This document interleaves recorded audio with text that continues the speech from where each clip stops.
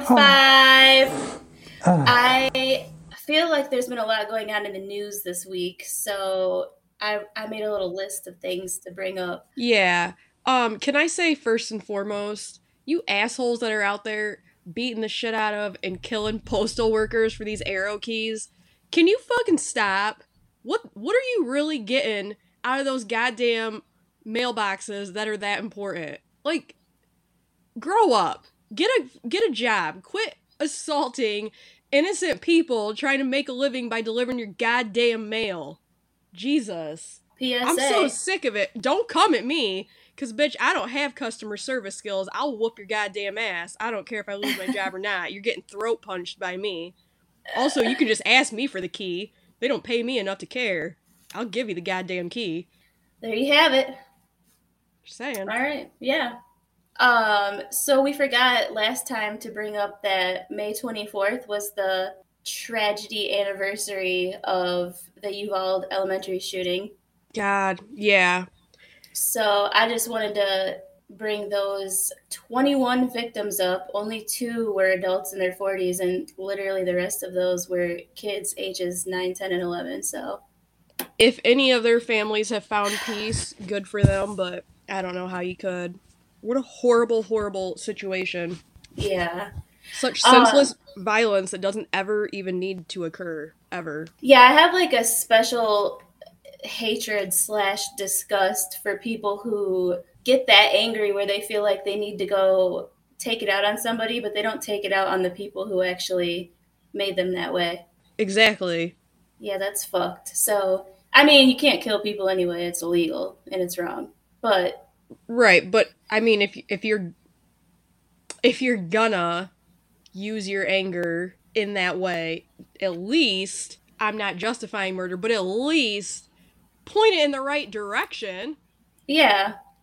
Not random innocent bystanders. Weirdo. So, did you hear... Well, first of all, Al Pacino is 82. He's expecting his 4th child with I thought he was 79. No, he's 82. Did you see that he asked for a DNA test because he didn't believe he could get anyone pregnant? Oh, I didn't see that. That's hilarious. And, I mean, that girl is, like, younger than his kids. Gross. Come on. She's younger than me. She's 29. Yeah, ugh. He's not even gonna live long enough to watch that kid grow up. What do you... I mean, the kid's set for life with money, but... Yeah, it's weird how... Doesn't have a dad. No big deal. Yeah, it's super weird. Like his speaking of dads, Bam Margera went on the internet and he's on a rampage again. He said that he's going to smoke crack with the bums until he's dead if his baby mama doesn't hand his son over to him. I didn't know he was a dad, but also, yeah. I can't believe he hasn't smoked crack till he was dead yet. Yeah, it's so heartbreaking. Wreck.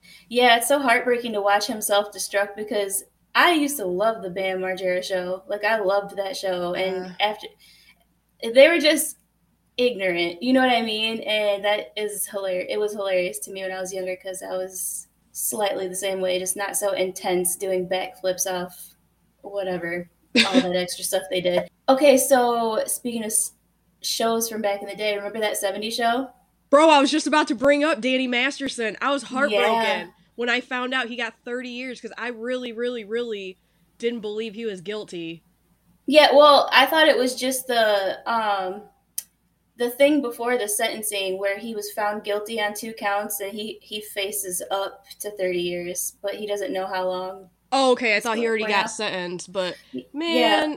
But hold on, because I do want to say, first of all, we loved that show back in the day. And I've never seen it.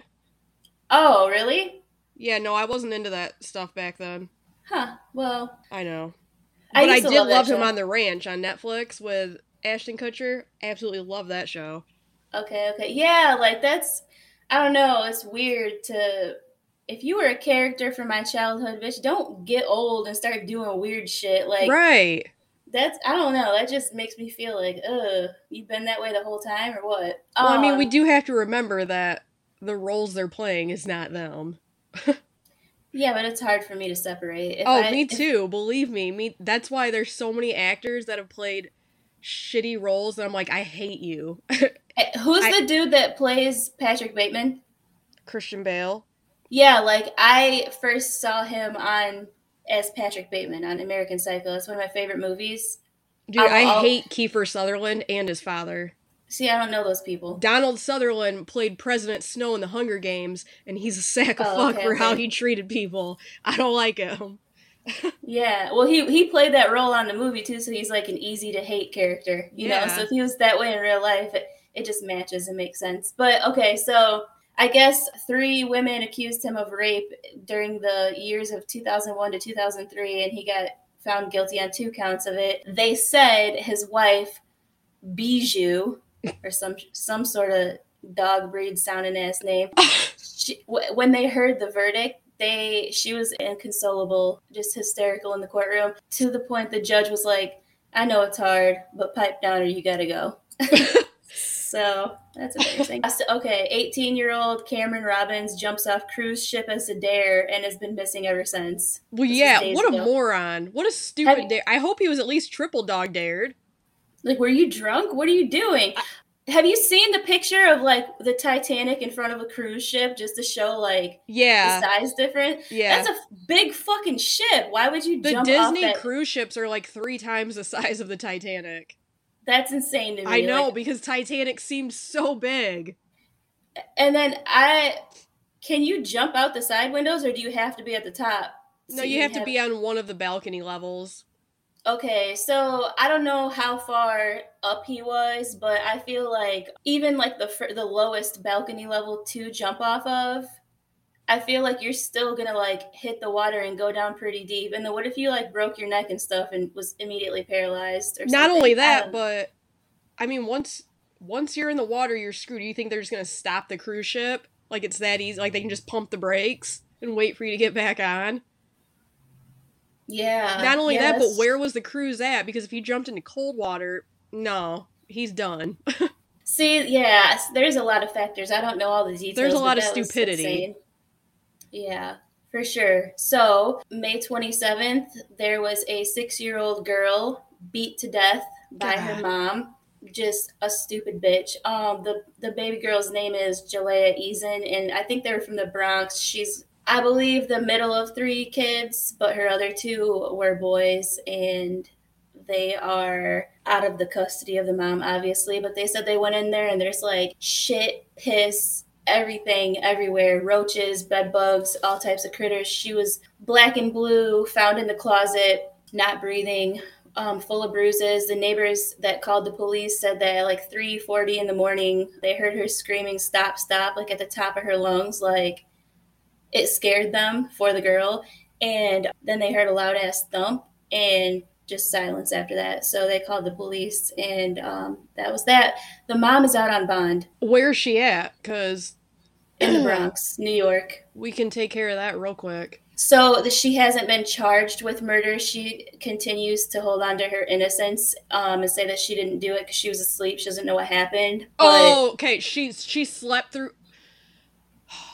Okay. Yeah. Well, so there's also on TikTok, people saw her record this video of the little girl, and she was like, hey girl, and the girl didn't respond, and then she said it again, and she was like, hi, like it was forced, like she was scared of her, didn't know what to say, and she keeps calling her daughter weird in all the videos, I guess. It's just gross, super disheartening to think about moms killing their babies. I would rather these women get abortions than go through these pregnancies if they're fucking sick, sadistic, psychopathic pieces of shit.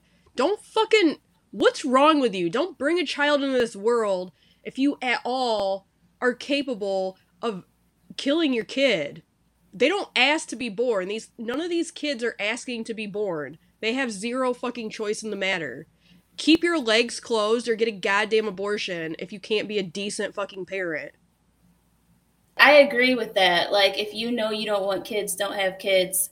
I want to say this because a lot of people do bring up, there's a difference between psychosis or a person with a psychotic disorder and then a psychopathic person. So like a psychopathic person, those are the people, yeah, you probably were better off having an abortion. And that's not to say that if you've been diagnosed with ASPD that you'll just be a shitty parent, because some of those people, even with very little empathy, they can learn right from wrong cognitively and they can do their best as a parent. They just might not be like as nurturing or whatever. Which is still shitty. Yeah, but I mean, if we were going to go through and say, like, you have to be perfect parents to have a kid. Yeah, but I'm saying, like, we grew up with parents that didn't know how to nurture. Yeah, and it's shitty. And I feel like being a parent myself shows me that, like, my mom never tried. And looking back, like, she had 5 kids by 3 dudes. And, like, my big sister pretty much raised my little brother and stuff.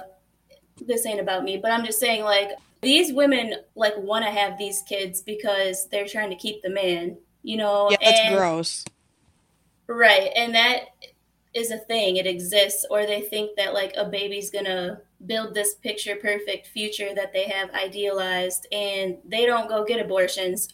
But a person who has, like, postpartum psychosis, they can be a great person, a very nurturing, loving, caring person, and something chemically goes very, very wrong in their brain. The same way that out of all of the population of fat people, some of them are going to have heart attacks, but not all of them. Do you know what I mean? Mm-hmm. Like, you can't predict if you're going to have postpartum psychosis. There's things that are like markers. If you have a history of being diagnosed with bipolar disorder or super, super high anxiety levels and stuff like that, you might be a little bit higher risk, but it can happen if you don't have those things. And I just want to say that postpartum depression and postpartum psychosis, there's myths about these things. They're not talked about enough. And when they are, there's so much stigma. So I just want to say, before I start this case, postpartum depression is its own diagnosis. Postpartum psychosis is its own diagnosis.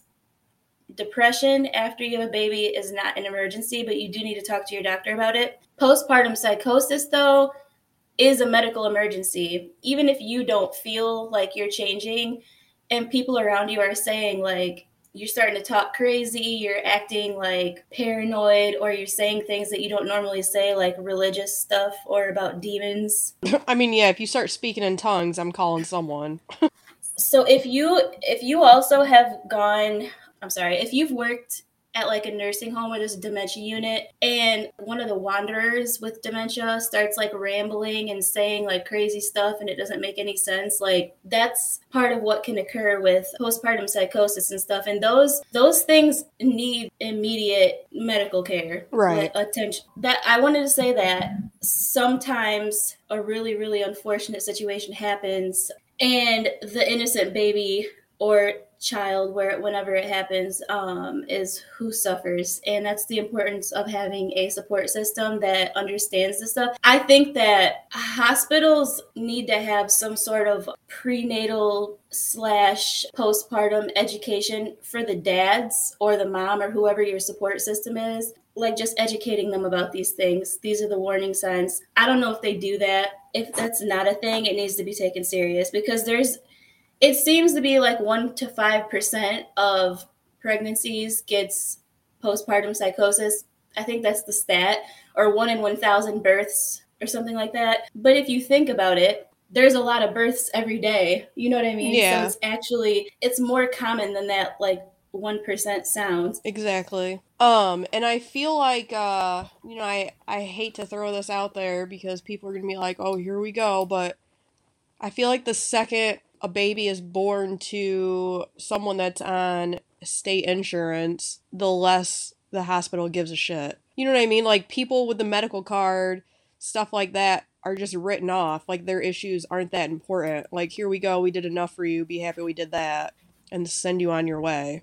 And I feel like there's not enough resources out there to the low-income community, to people that are on the medical card and stuff. It is too hard to get into therapy and stuff because not all therapists do take that insurance. And the ones that do, it takes forever to get into because there's a waiting list a mile long because there's not enough out there willing to take that insurance. And then when you do get one, you feel like they don't really listen to you because they have 8,000 other patients that they also have to deal with, and like you're just kind of rushed along. So things just need to change across the board when it comes to mental health awareness, mental health care, all of that. Like, if someone's saying that they feel crazy or that they're constantly panicking, anything, just take it serious. You're not that person. Maybe that person can't even put into words exactly how they're feeling, but don't brush them off. If your friend calls you in the middle of the night, losing their shit, bawling their eyes out, listen to them. You could be the one that makes a difference, and if they go jump off a bridge or calm down and go to sleep and handle the next day. Like, people got to start looking out for each other more. It's so much better to just answer the phone at 3 a.m. for someone than to get that call the next day that they killed themselves because they were trying to reach out and they had nobody. You don't want to live with that the rest of your life either. I agree. And I want to add, having mental health issues or having to seek help for psychosis or anxiety or depression or anything doesn't make you weak. Seeking help for those things makes you extremely strong because it's very hard to open up and admit that you're having those problems. Yeah, I agree. And yeah, there's so much on the world of mental health. We could sit here and make a whole episode about that. I swear. I do want to incorporate like little things that I've learned along my own personal journey, just like with having trauma in my past and stuff like that have helped me or that I've realized or learned along the way, because I feel like even if only one person hears this and takes away that and it's helpful, it's worth me saying it on this little platform we're trying to build. Yeah. So that brings us to our case for today. I'm doing Deasia Watkins in Cincinnati, Ohio, 2015. She was 23 years old at this time. The victim was her 3-month-old Deasia Watkins.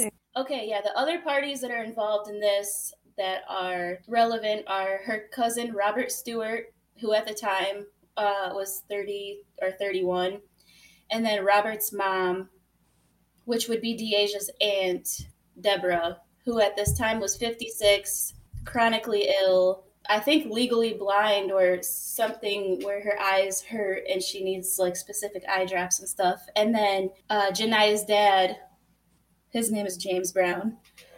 So December 4th, 2014, Jania was born. Everything was good. James worked full-time, had an apartment where Jania and Deasia were living, and everything seemed okay, but tragedy lurked around the corner because something went wrong chemically or hormonally that caused Deasia to go into postpartum psychosis. So on January 25th of 2015, Cheviot police dispatched to the home where they were living around midnight. Multiple neighbors were concerned with the screaming of Deasia crying. Deasia was screaming and the crying of the baby, Jania. When they got there, they could hear the baby crying, but Deasia refused to open the door, so they threatened to force entry. After hearing that, James's cousin Chris opened the door for them. They noticed a strong odor of marijuana in the apartment and that Deasia's behavior was super erratic. When an officer attempted to remove Jania from Deasia's arms,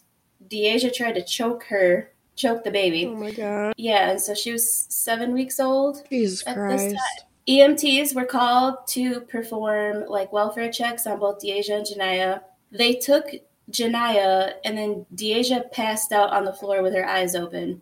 They don't understand how she lost consciousness, like the cause is unknown, but probably lack of sleep. I was going to say getting no help. She was probably just walking around like a freaking zombie at that point. Yeah, I mean, I know what it's like to have a colicky baby. It's not fun. Yeah, so she lived with her kid's dad. He obviously worked full time, but yeah, I lived with my kid's dad too. We know how much he helped. Yeah, but he wasn't like that. He was like always he actually was very concerned with her because she completely changed after she had the baby. He had been pleading for help with these people. Damn.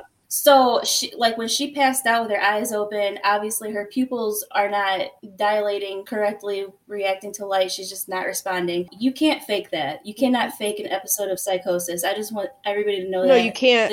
Can't fake how your pupils react to light either. That's what I'm saying. Like if you're in an episode of psychosis, you're not faking it. And it doesn't always look like crazy, super energetic and stuff. You could be talking regular, but the shit you're saying, you're talking about aliens or demons or something, and it makes no sense to other people in reality. Yeah. So there's just certain things that you can't fake. She got transported to Deaconess Hospital for a psych eval, placed on a 72-hour hold, and at the hospital, she denied having any mental health issues. She was diagnosed with postpartum psychosis, and though she denied smoking weed, they found it in her system. She then was placed on antipsychotic medication, which means that she would have to stop nursing her baby. Staff at the hospital documented notes on her stating that she was minimizing the situation as no big deal, and then they expressed concern with her caseworker on her lack of grasping how severe her situation was. So this all happened. She didn't think it was pretty serious that she tried to choke her baby. Well, so like if you're in a psychosis, you're not gonna know. I understand that, but I'm saying when she came out of it.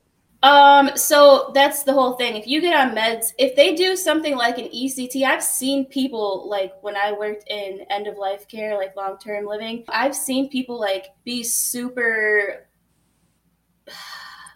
I don't know how to word it, but they had like some sort of geriatric psychosis. It's like they just change overnight. Something goes wrong with what's going on with their bodies or their brains. And we would send them to like the suburbs, to like the geriatric, I think like Alexian, the geriatric behavioral unit.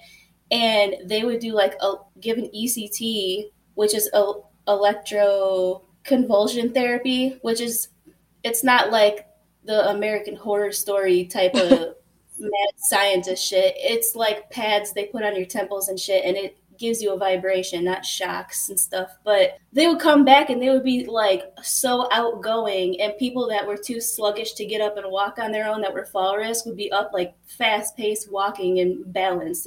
It's mind-boggling. The chemicals in your brain like literally can change so much. And so even if you start taking a medication, I'm sure that's going to take longer to like fully kick in and get you back to normal.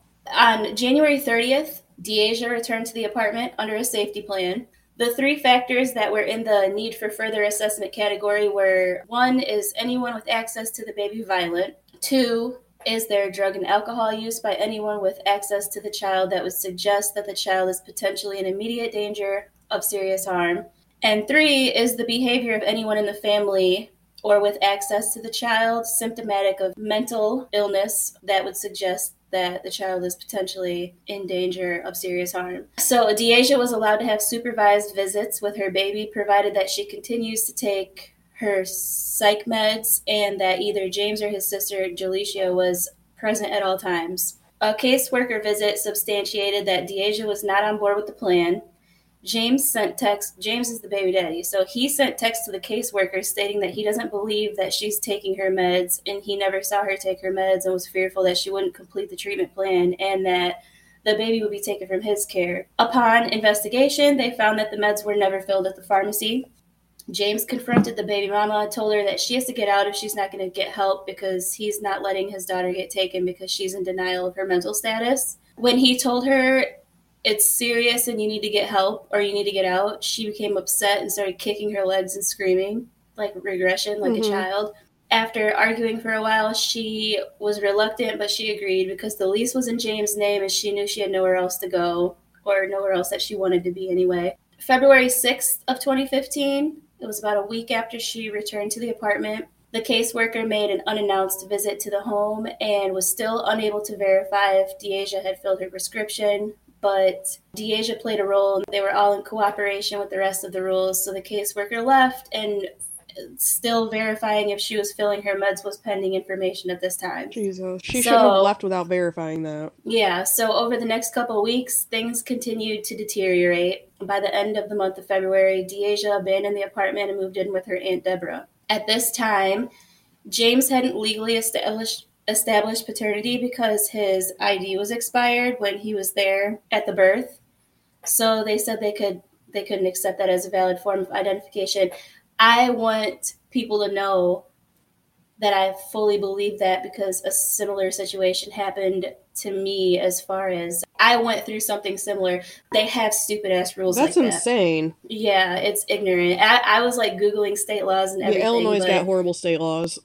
Yeah, and apparently Ohio does too. So because he hadn't established paternity legally yet, it was deemed that if the baby returned to Deasia's custody, that imminent risk of harm to the child existed, so they had no choice but to remove the baby from the home. So, since there were no known family members on Deasia's side who were willing to take temporary custody of Janiyah, she was going to be under the temporary custody of Hamilton County Job and Family Services, so CPS or DCFS, wherever you live, they call it different things. During the interim, Janiyah was placed in the care of Deasia's Aunt Deborah. So neither James nor Deasia were allowed to see Janiyah, and Deborah agreed to the terms. During the caseworker's visit to Deborah's home, she confirmed that she was not letting Deasia come around. She was adhering to the agreement and that Janiyah was thriving. However, that wasn't the case, and Deborah knew it. Days prior to this visit, Deasia had moved into her home and was spending lots of time with Janiyah. Deborah was coping with her own personal issues and health issues. Like she was older, sick. She had a chronic illness. She couldn't see. They just called her. Later on, she said Deasia called her and was like CPS is going to take the baby. I don't have anywhere to go, but I can't stay here because they wanted me to take these meds. And, she was hesitant at first to agree, but she had helped her family out before because people have that notion that the state just wants to take your kids away and shit. And so everybody's scared of having involvement with these DCFS or CPS or whatever they call it. So she was like, well, yeah, that's fine. And then if Janiyah seems normal and she's not seeing the psychosis episode and stuff, she just seems like a little bit depressed, but Deborah wanted to be there for her niece. I don't know. It makes sense, but I don't like it. I think that people need to understand these people don't want to take your kids from you. They want you to not harm your child. Right, exactly. There's a lot of stigma around those. There is. Departments or whatever you call them. She later stated that she didn't want to raise anybody else's baby as she was older and it was becoming too much to handle. She had raised her own kids and been a foster parent for other members of the family who had dealings with CPS and DCFS. So she was the one with the good name who helped her family keep their kids from being taken by the state. So March 16th, 2015, 3 days after that caseworker's visit, baby Janiyah's short, innocent life came to a brutal end in the home of Miss Deborah. So there was a 911 call that morning. This is how the 911 call went, and it's on YouTube. So Deborah was saying she's not supposed to be here, Robert, in a stressed but calmed and concerned voice. And then once the dispatcher said, 911, what's the address of your emergency? Deborah became frantic and pleaded for the police to come. The dispatcher confronted her on how she wasn't crying when she first answered. She was talking to somebody, and so she was like, who are you talking to? Blah, blah, blah. But no, I don't even want to put my thoughts on that in there. Okay. Deborah stated that Robert, her son, came in the room and said, Mom, the baby's dead. Robert arrived at his mom's house a few minutes prior to this with his own children. His youngest child went into the kitchen first and discovered the gruesome scene that Deasia left for her aunt to wake up to. Robert immediately took his kids outside to make sure they were safe and away from the scene and hurried back in to find his mom. His mom was asleep, so he woke her up and told her what was going on in the kitchen. And Deborah immediately called 911. That's when she was saying, she's not supposed to be here, Robert. And then, reality kind of set in, and so she started getting hysterical on the phone. At this time, they didn't know where Deasia was, so Robert got on the phone because he was able to actually speak. Hold on, I want to interrupt you real quick. I just want to say something, because people are quick to judge 911 calls and how people behave on them. And until you find yourself in a situation, you don't get to judge other people by how they behave on a 911 call. You have no idea how you're going to handle a trauma like that in that moment, what your body's going to do. You could be completely calm until it sets in, and then you start losing your shit. That can be a real thing. You can also start the call off by screaming your head off and then start to calm yourself down and talk normal.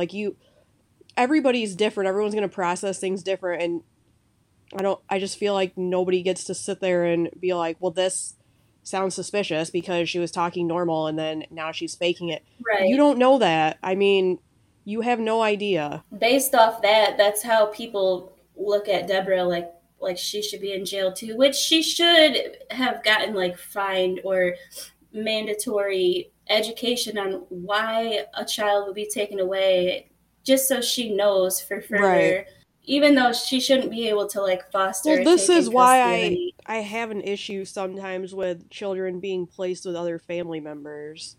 Yeah, because they break the rules and Yeah. stuff. But also think of like the welfare of the child too. Like you don't want to place. It depends on their age. Like a 3 month old, it wouldn't make much difference. But if they were older, it's probably more traumatizing for them to be with complete strangers and have to start a new life Yeah, and but think stuff. about how And traumatizing it is for a kid that's a little bit older that was removed from an abusive family, put with another family member, and those members of the family that were abusing them are still coming around. That's not helping yeah. See, either. that's no. I don't know. Yeah, there's just a lot Yeah. that goes with.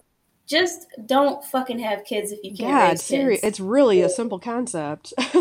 I mean, yeah, I agree with you on the 911 call thing. If somebody were to file a FOIA and get the 911 call of when my toddler, who was 18 months at this time, but pulled his brother's microwave noodles onto his body, I have been through so much. I've watched people die at my job. Like, I've lost people to homicide that were very close to me.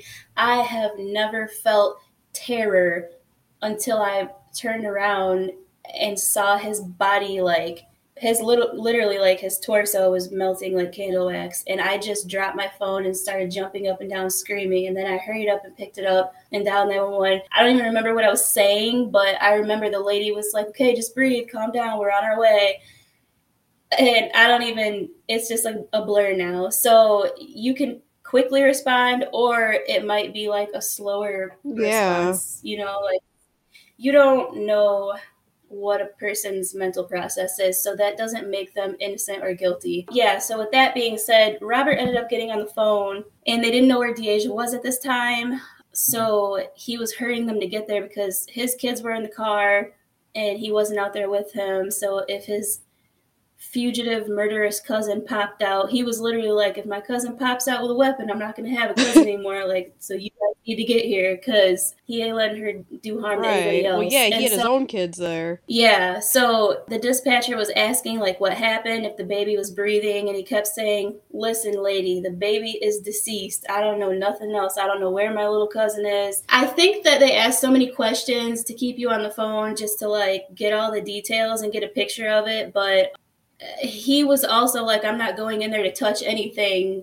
I already saw it. I don't Right, want to see it again. exactly. It was a heinous scene. So 2 officers arrived a few minutes later. They immediately entered the home. One of them went to the kitchen and confirmed that the baby was dead for sure. The other officer located Deborah in the bathroom of the master bedroom. They radioed for assistance, and when it became an official crime scene, part of that is the officers clearing the home of everyone in it. And so in the process of going through the home to look for people, they found Deasia tucked in bed with only her hair showing. When they pulled back the blankets and saw blood on her shirt, they cuffed her immediately, put her in the hallway laying on the floor where another officer stood to watch her. They took everybody down to be interrogated, where Deborah had her other sister, Cindy, with her, which is another one of Deasia's aunts. I don't know where her mom and dad is. I heard that she had like a rough upbringing, but I can't find any like real information on them.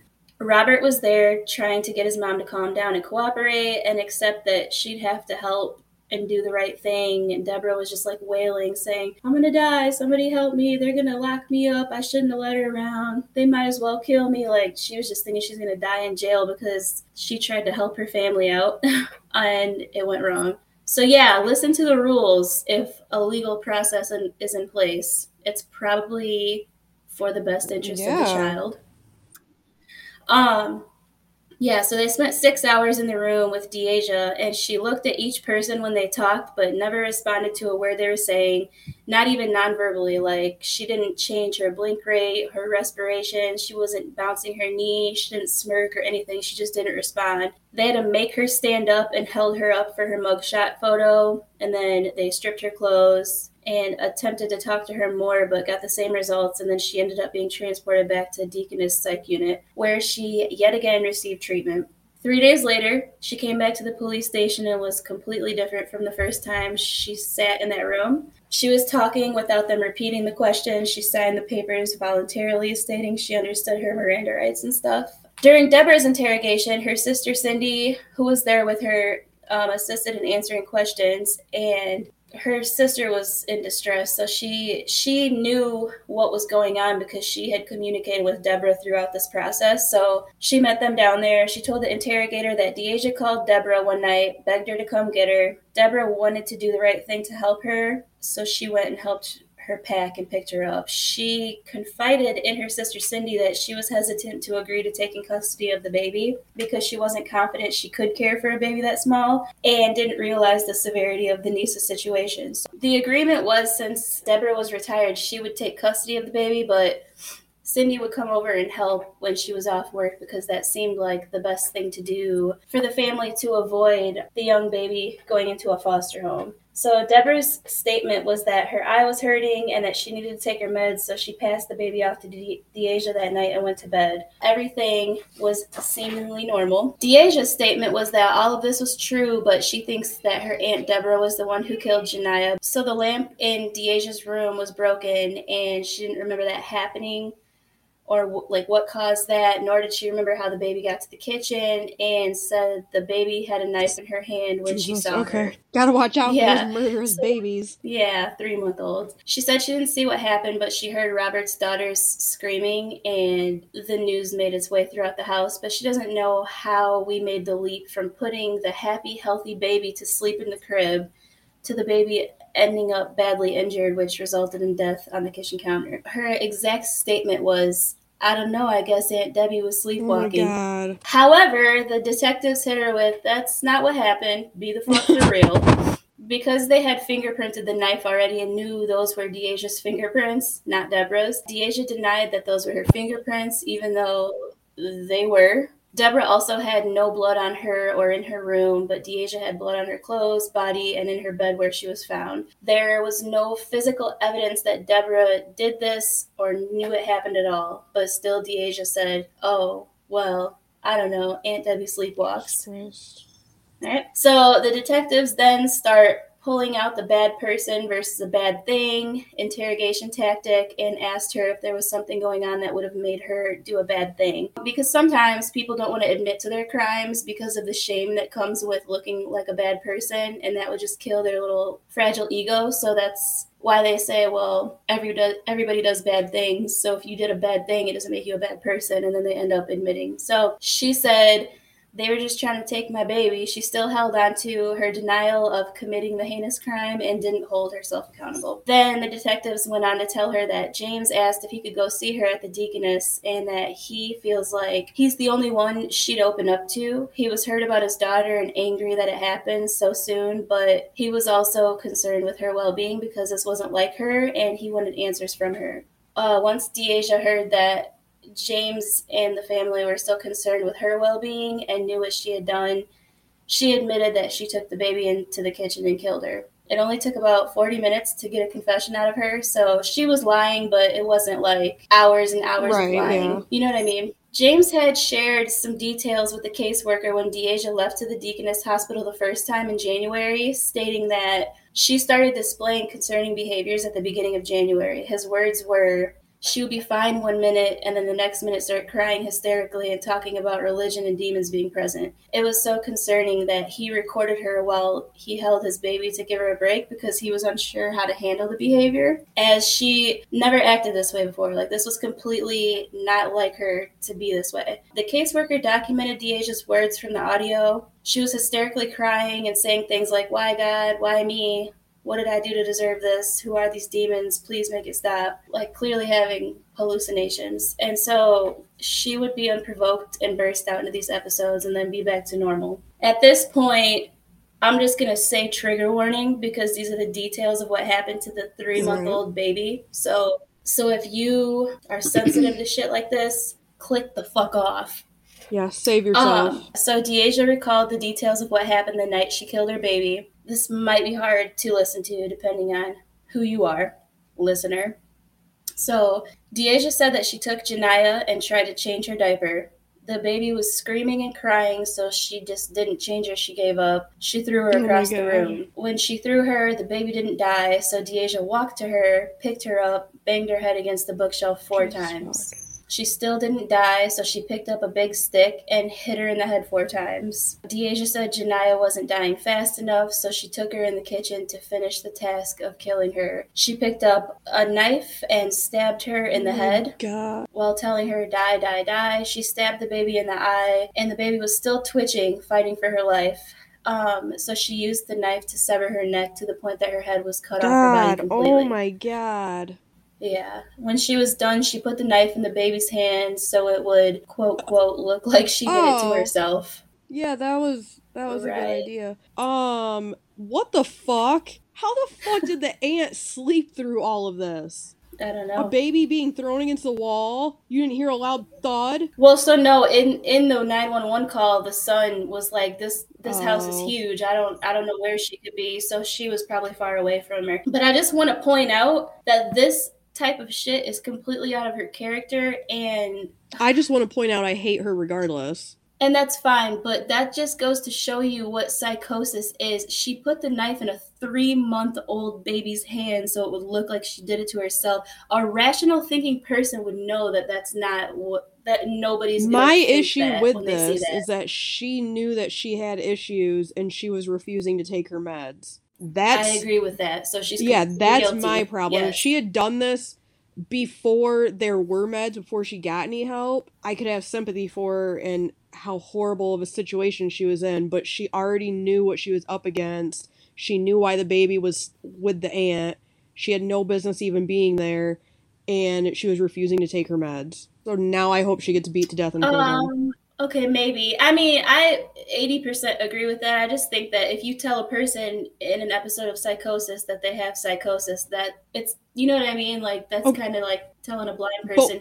So when the social worker came to do a visit, was Deasia in a moment of psychosis right then whenever the social worker was asking if she'd filled her meds? Right, that's why I'm saying I 80% agree with you, because she was right, completely refusing this whole time. Yeah, I agree. I just think that the psychosis does play a big role in this. Absolutely. And without postpartum psychosis, this would not have happened to the baby. So that should be considered. And that's completely different from like an evil person who does shit like this because they're mad that the baby left them and shit. But you know what I mean? She should still never be allowed to reproduce ever again. I agree. I think if you, for whatever reason, kill your own child or sit there while your man kills your child and you don't do anything about it, I think that you should mandatory, whether you go to jail or not, have a whole hysterectomy or sterilization also process. Like shouldn't be allowed to ever babysit anyone else's child. Just stay the fuck away. Yeah, you go on a registry for sure. Like Casey Anthony should never Casey Anthony shouldn't be allowed to breathe.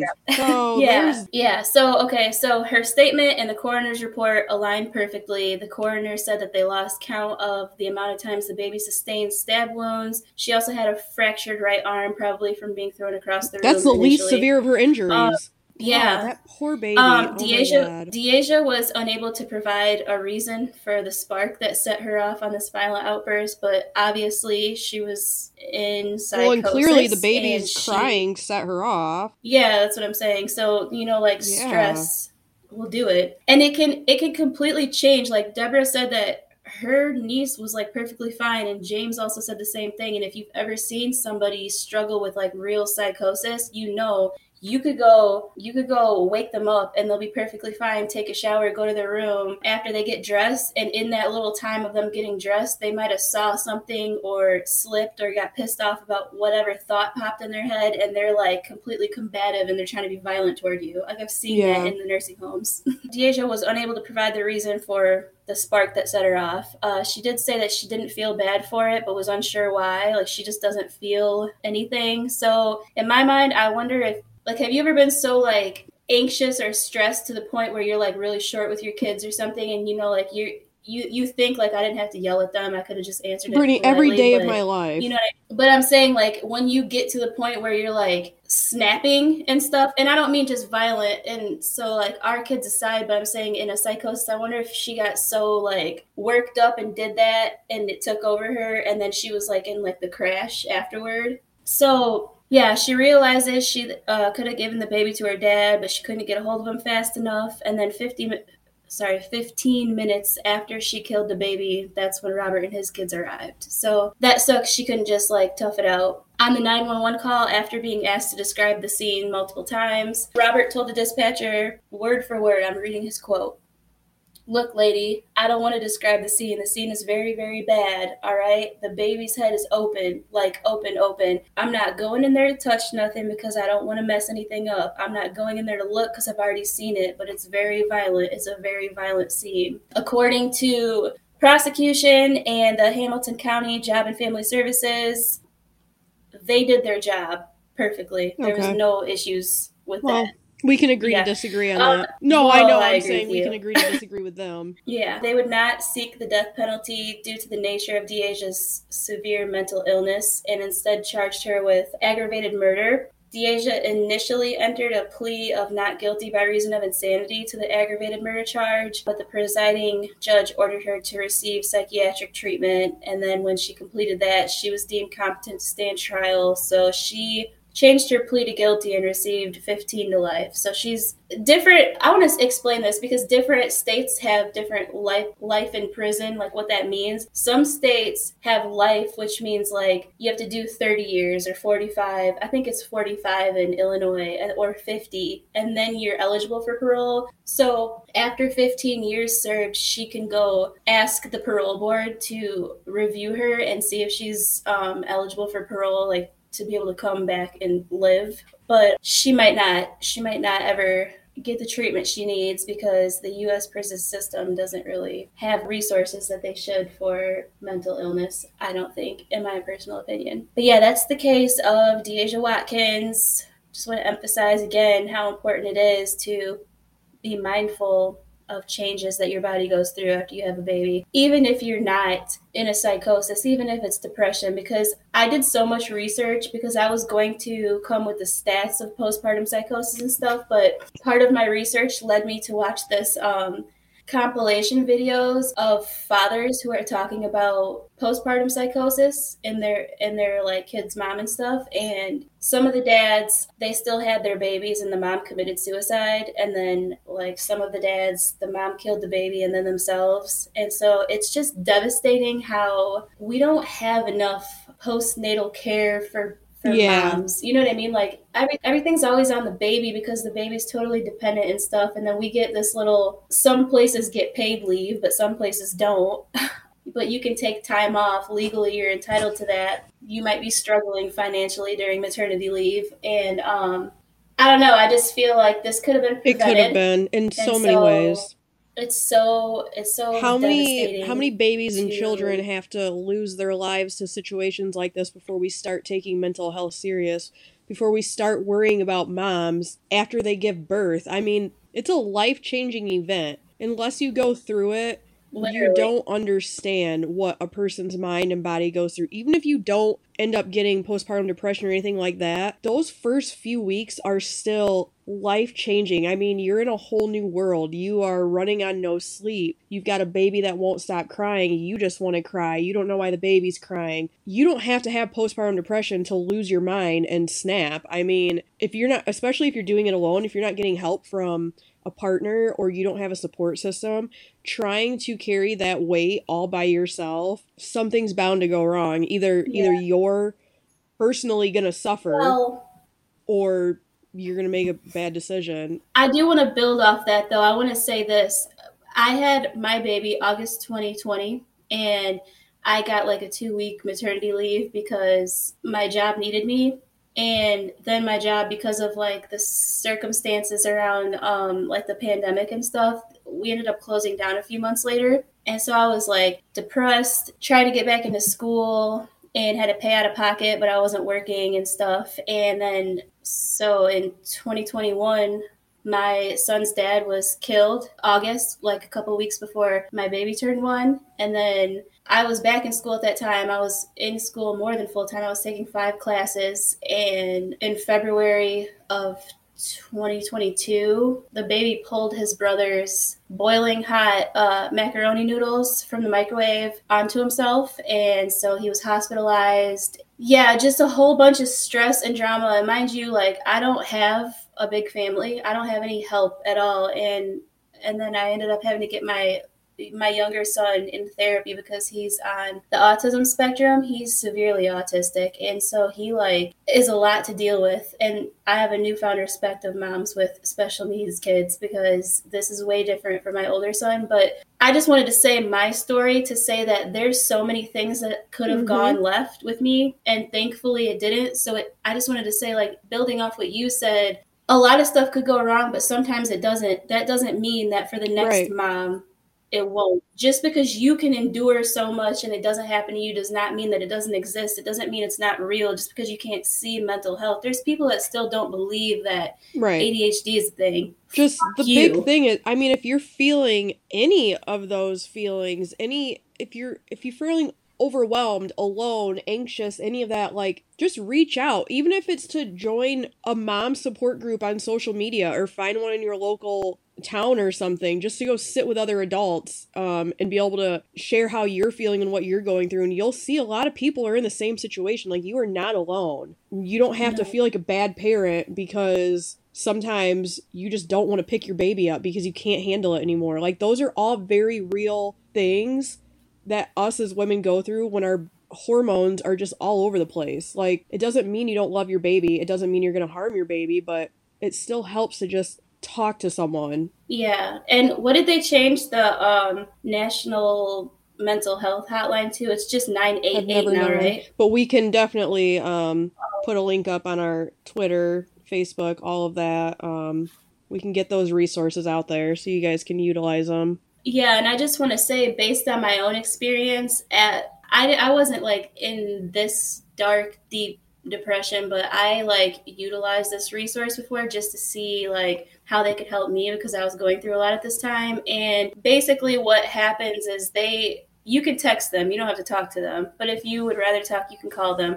But they basically like asked me where I was and what my circumstances were, and they got like a full picture of me, what I was struggling with, and then the area that I lived in. And they're super helpful to just be very resourceful if you don't feel like Googling and calling a whole bunch of places. Like, they are a resource that you should utilize if Absolutely. you need help. A free resource at that. So, I mean, and you don't have to, it's private. You don't have to tell anybody else that you're doing this. If you feel embarrassed or anything, or if you feel like you don't have people you can reach out to, you don't have to share with anyone you're doing this. Sometimes it helps to even talk to a stranger, but just reach out. Even if you want to inbox our pages, feel free. I mean, we've been through a lot, so we can handle it.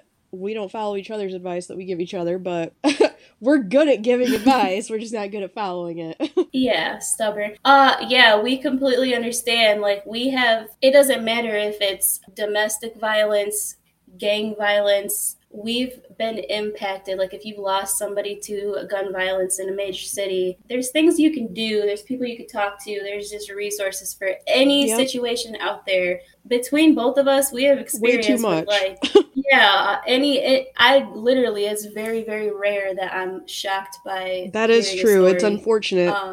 But it's true. Yeah, so it's not gonna bother me at all. Yeah, so that's episode 5. So Sarah is going on vacation. Yep. I'm gonna be drunk on a beach, guys. So we might not have another episode for a minute.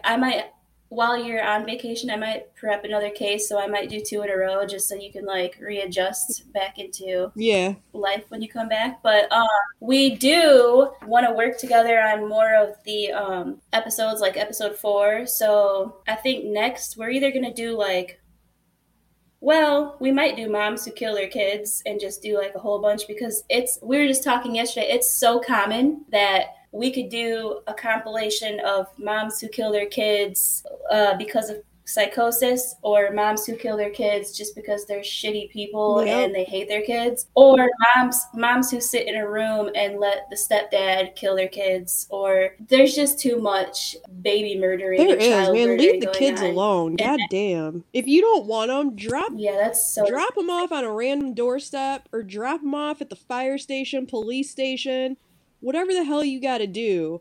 But you don't gotta kill them. There's so many other options. There really is. Yeah, don't be disgusting.